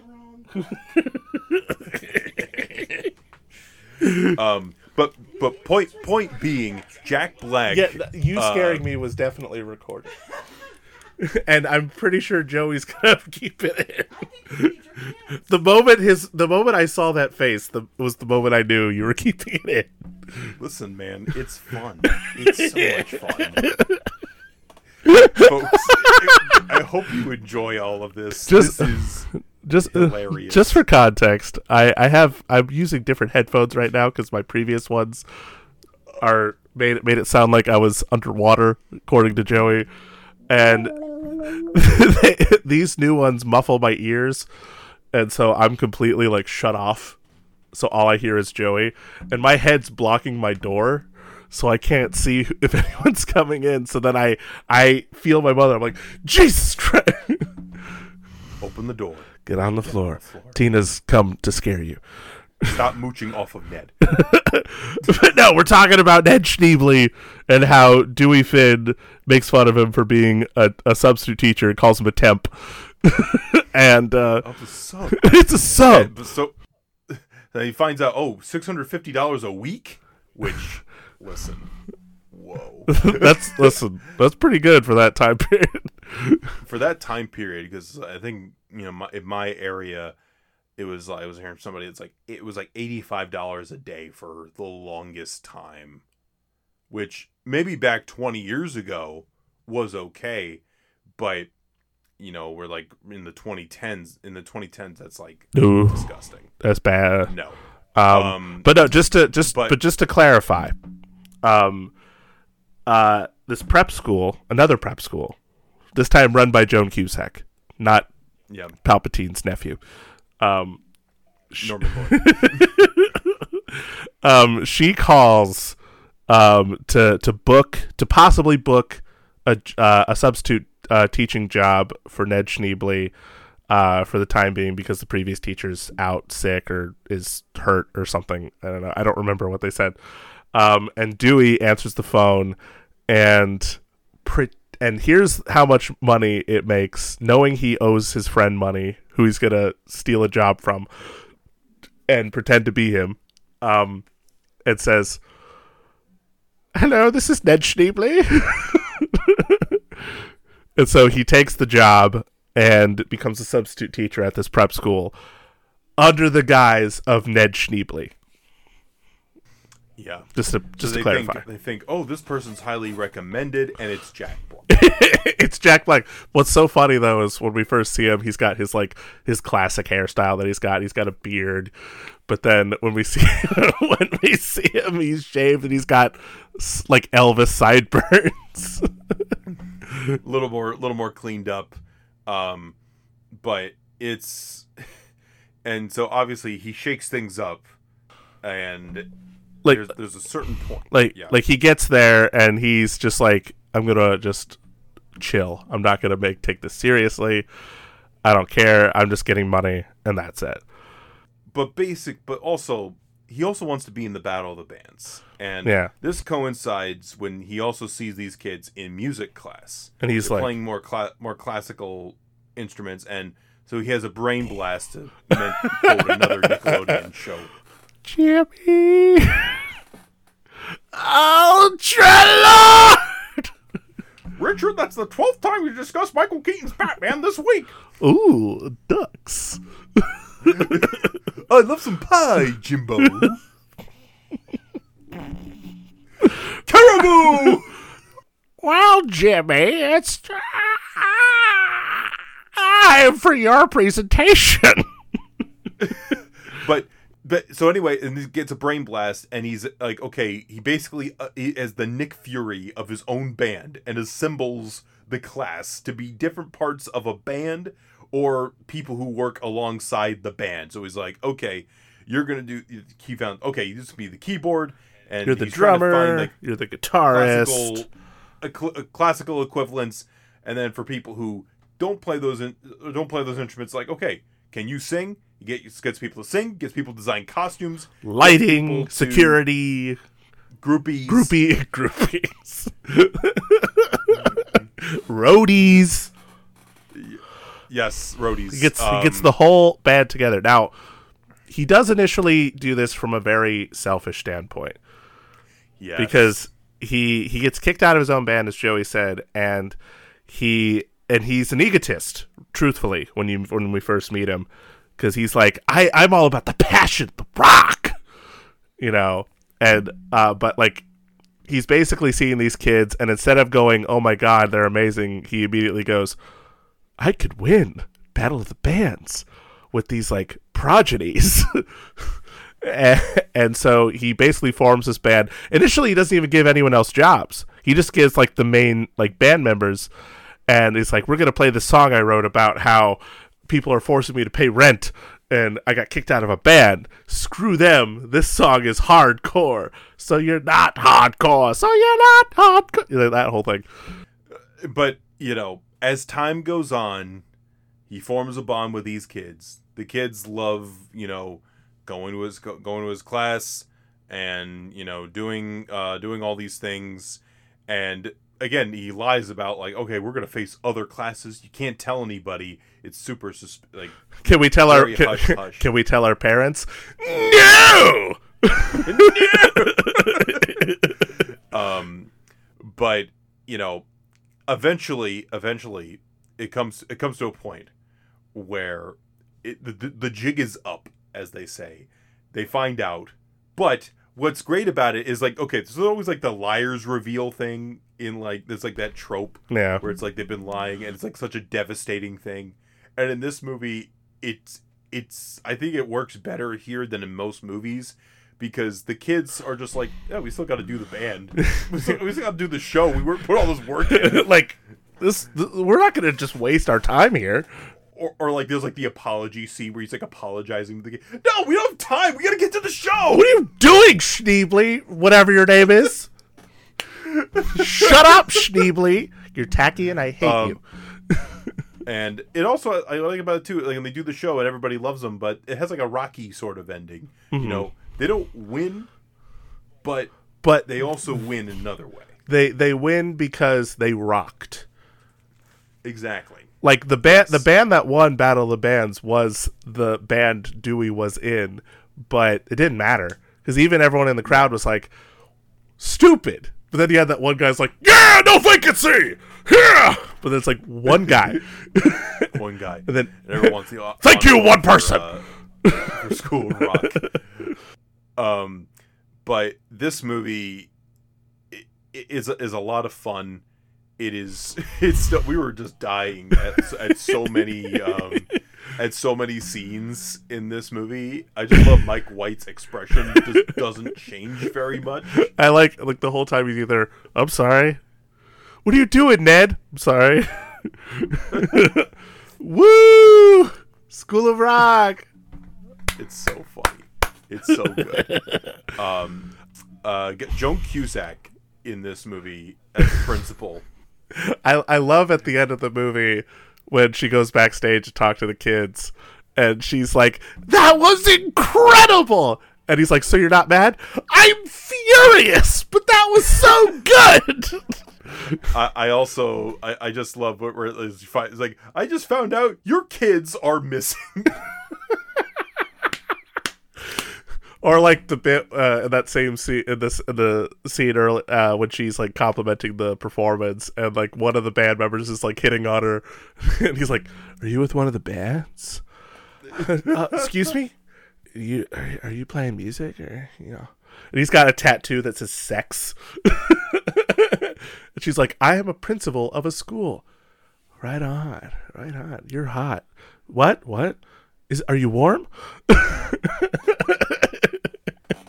But it's so good. The kids are great. They're fun in the movie. What I love about the kids, and I think this is a tribute to Richard Linklater, because he does like to do, because like I feel like a lot of his movies have something about them that make them unique to the experience or something. Like, we talk about Boyhood. I might not be a fan, but I can appreciate the method and how that was made. Or even like the Before trilogy and how it's like it's literally just two people talking for like an hour and a half, but somehow it's compelling. Yeah. For this movie, like the sort of the thing that makes it stand out from maybe other movies like it is that all of the kids can actually play those instruments. That's cool. Like every single kid that plays an instrument were actually playing. I mean, obviously Jack Black, he's a musician, so he obviously is playing as well, but like that's kind of cool. And they actually what I think is really cool too, when they did the Broadway show with Alex Brightman, who plays Beetlejuice on Broadway, the Andrew Lloyd Webber show, they did the exact same thing. So all the kids in the Broadway show all played those instruments for real. That's pretty cool. So that was kind of a cool thing to learn, like after the fact, like because you're not thinking about it initially, but it makes the movie that much cooler when you're watching it. You're Yeah. like, these kids are actually, so like you can actually get like great close-up shots of like the kid playing Zach Mooneyham like actually like ripping on the guitar. Yeah. And like obviously like they probably had to do some like sound thing later to like make it sound better, because like, you know, you can only get so much. But there's at least like an authenticity Yeah. to what's going on. But the kids are also just so funny. Like one kid goes, Miss Mullins, you're the man. You're the man, Miss Mullins. And she's like, thank you. And they're all like, But it is so funny because it is like I was saying, like I always think of it as like this Nickelodeon kind of thing, and obviously there's the TV show, and you know obviously the story is a lot of it is about kids, and it's just so funny. Like it's like, you know, they talk like the cursing, like the ass assignment. kick some ass, and if you wanna be the teacher's pet. Yes, Which is also just a great song, by the way. Yeah. yes, absolutely. And I also want to bring this up too, because both the other one was inspired by the screenwriter's teacher. With this, it's inspired because Mike White was interested in the Langley School music project. Mm-hmm. And so, you know, that's a big factor in that. Obviously, You know what? Just- You know what I think. Not to cut you off, but like one thing I think is really cool about the movie in the way that, like, because like with the first movie, we're dealing with poetry and how that enlightens the characters and how they're sort of opened up a little bit more. I like that, like rock and roll, which no one would maybe like inherently think is something that could be educational or teach you something or enrich your life, maybe, is used to literally enrich all of these kids' lives. Like, you know, each one of the kids in the movie, like, you know, obviously they're all super talented, you know, singers, drummers, guitarists, Lawrence on the keyboard, you know, Yeah. you don't inherently think, like, obviously piano and guitar and all these instruments, you know, it's great to learn, but when you apply it to this particular kind of music, which is seen as like chaotic and intense and understandably so, it's so cool to actually see rock and roll like put on that sort of like pedestal and actually like be used as a tool to like teach these kids and actually enrich their lives.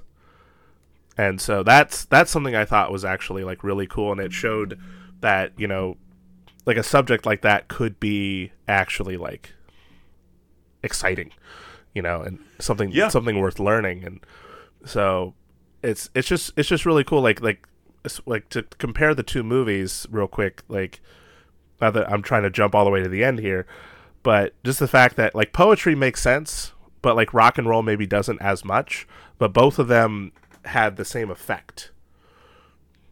And it's kind of amazing, honestly. But it's also like, you know, kind of like the other ones, like you know, about free thinking. Yeah. Or in this, like expressing yourself, because it's also like when you're a kid, you know, there's such a limited things that you can do to like express yourself. You know, you're still with your parents, and you know, you still haven't fully figured yourself out yet. Yeah. And then people are also worried that it's like, oh, we don't want them thinking for themselves at such a young age.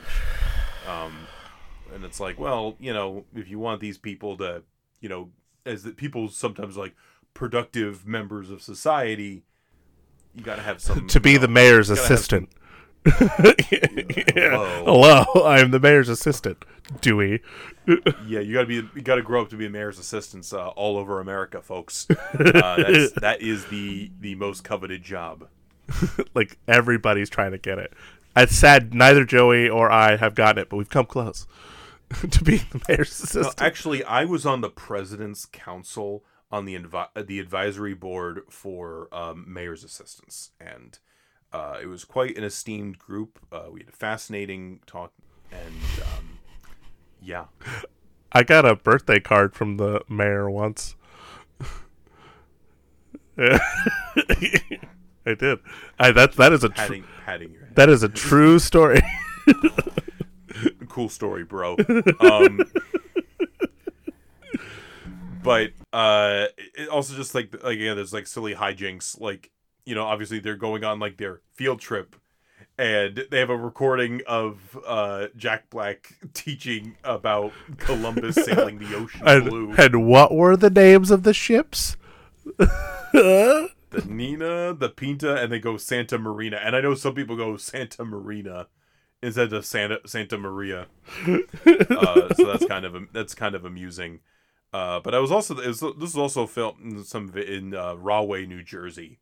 I got to give a shout out to New Jersey. Mm-hmm. It was definitely getting that get sort of that some of that vibe. But it's I think it's a fun movie.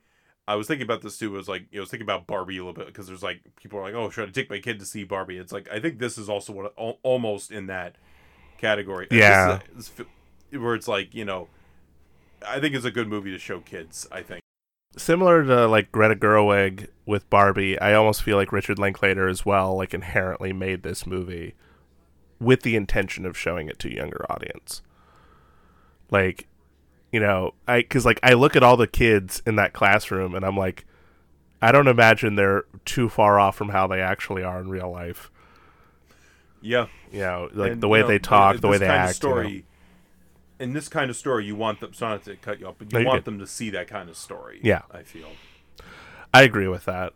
Now, I do want to ask you something. So obviously, with these two characters, we have Dewey Finn or Ned Schneebly, whichever, and then we have John Keating. You said that you attribute these two guys as like Dad 1 and Dad 2. You even wrote that in the notes. I did, yes. I would like you to, not that I really need you to, because I 100% get it, but I would like you to further explain this. They very much remind me of Richard. These two men. I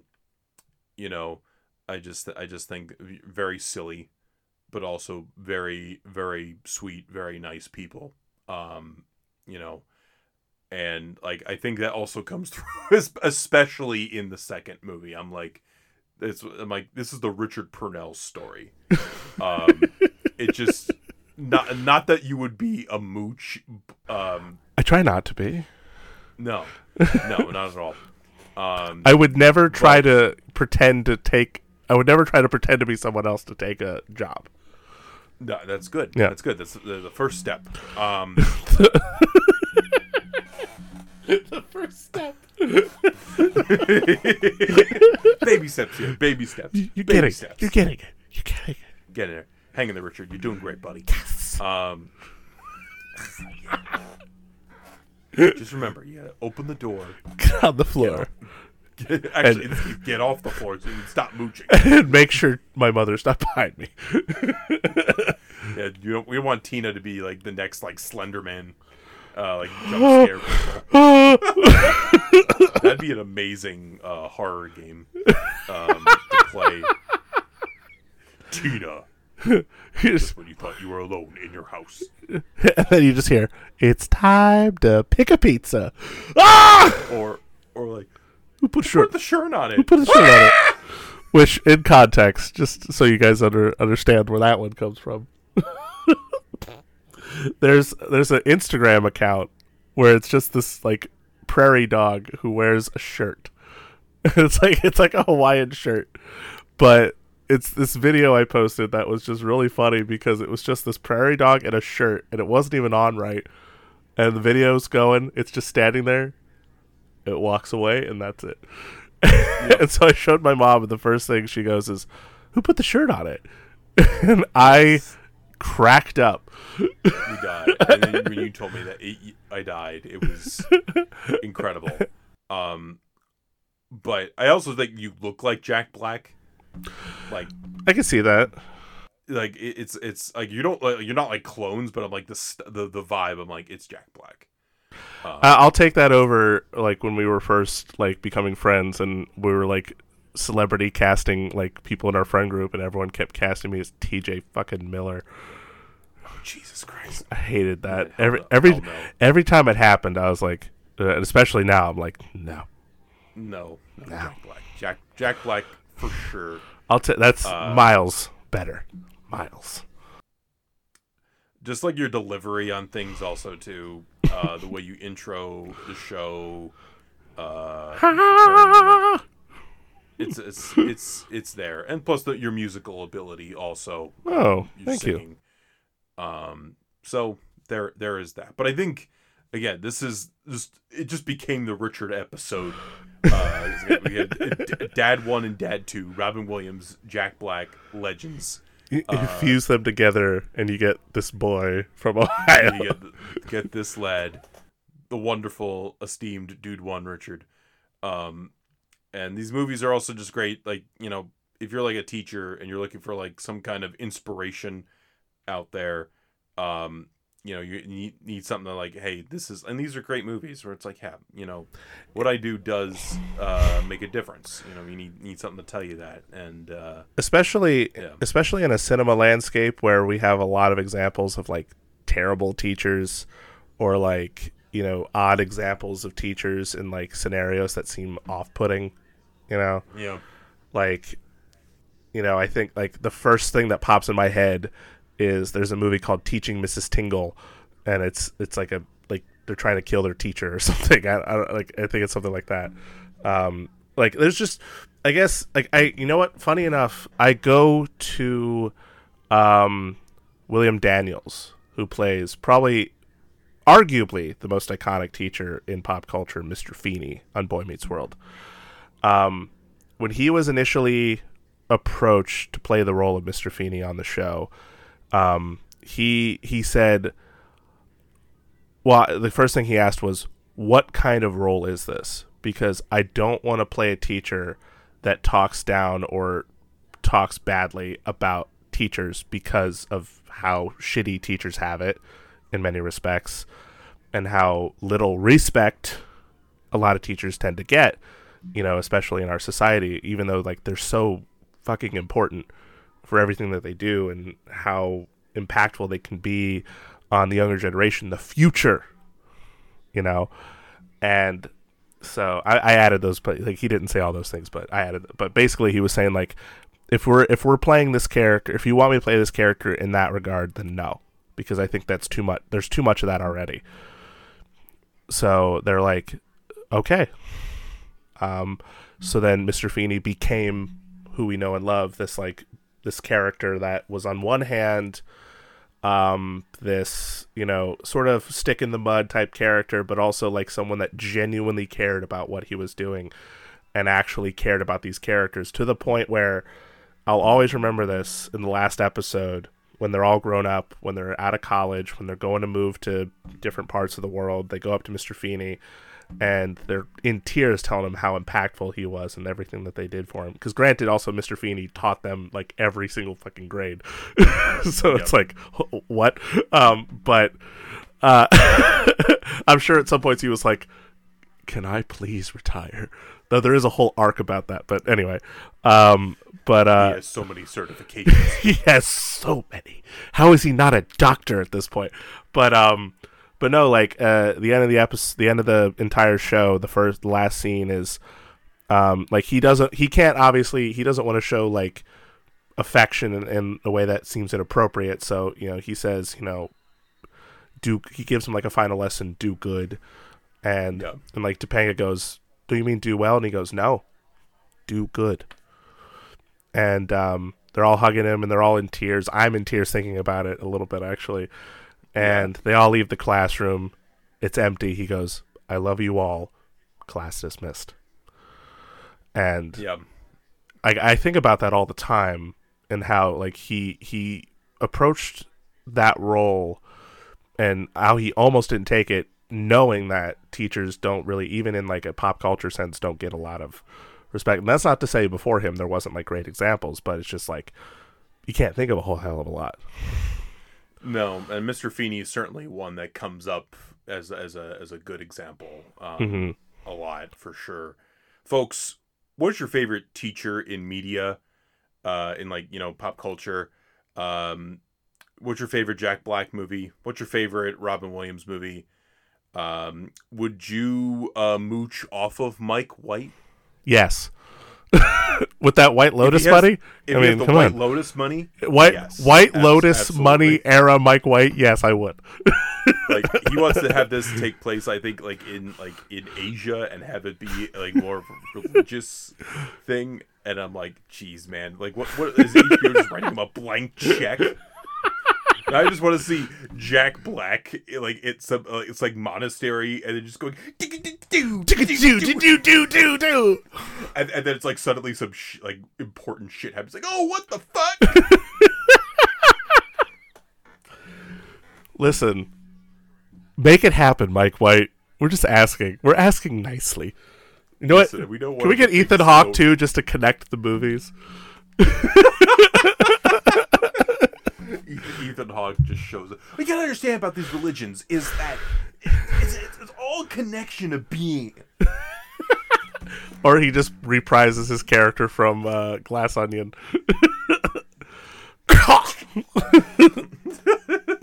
Oh my god, that's You're how good. somebody gets killed. That's how the whole mystery starts. You're good. Okay. So you think, because you're dead now.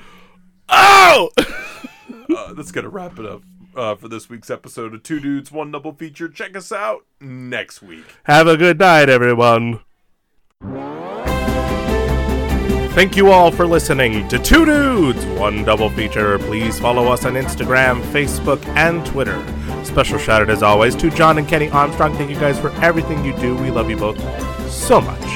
And of course, stay tuned for a brand new episode of Two Dudes, One Double Feature.